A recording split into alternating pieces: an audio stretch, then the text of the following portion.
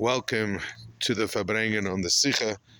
This Sicha, an amazing, nuanced interpretation of Moshe Rabbeinu's ability to speak and not to speak, and what's the role of Aharon, and why it happens in the sequence it does.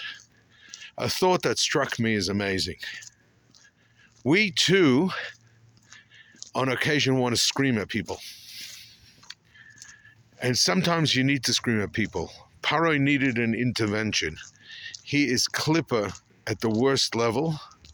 And the only thing you do with a Paro is you truth dump and you bash him and break him. And there are times that we need to do interventions with people. And then there are times that that's the wrong type of speech completely. When you approach somebody, and this is just my take, it is not the divine word of anything. And there is somebody, and people say, someone has to speak to him. Well, where do you put the trop?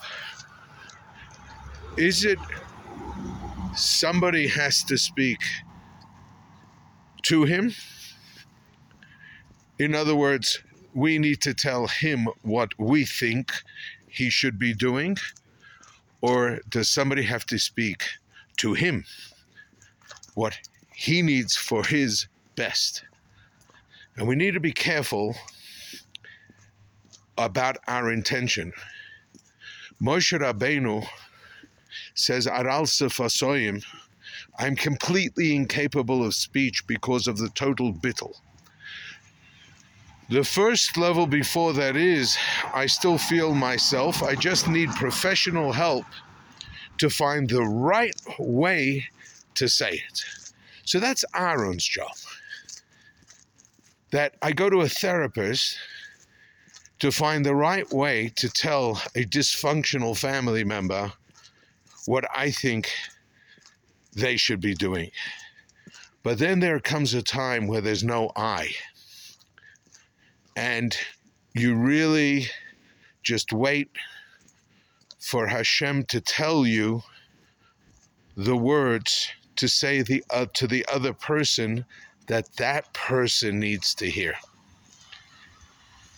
And I've experienced this, and I bless you, that when we truly feel for the other person, not because we feel shame that they're part of our family, and not because any personal agenda, but we truly want to speak to the other person because they are not healthy, spiritually, physically.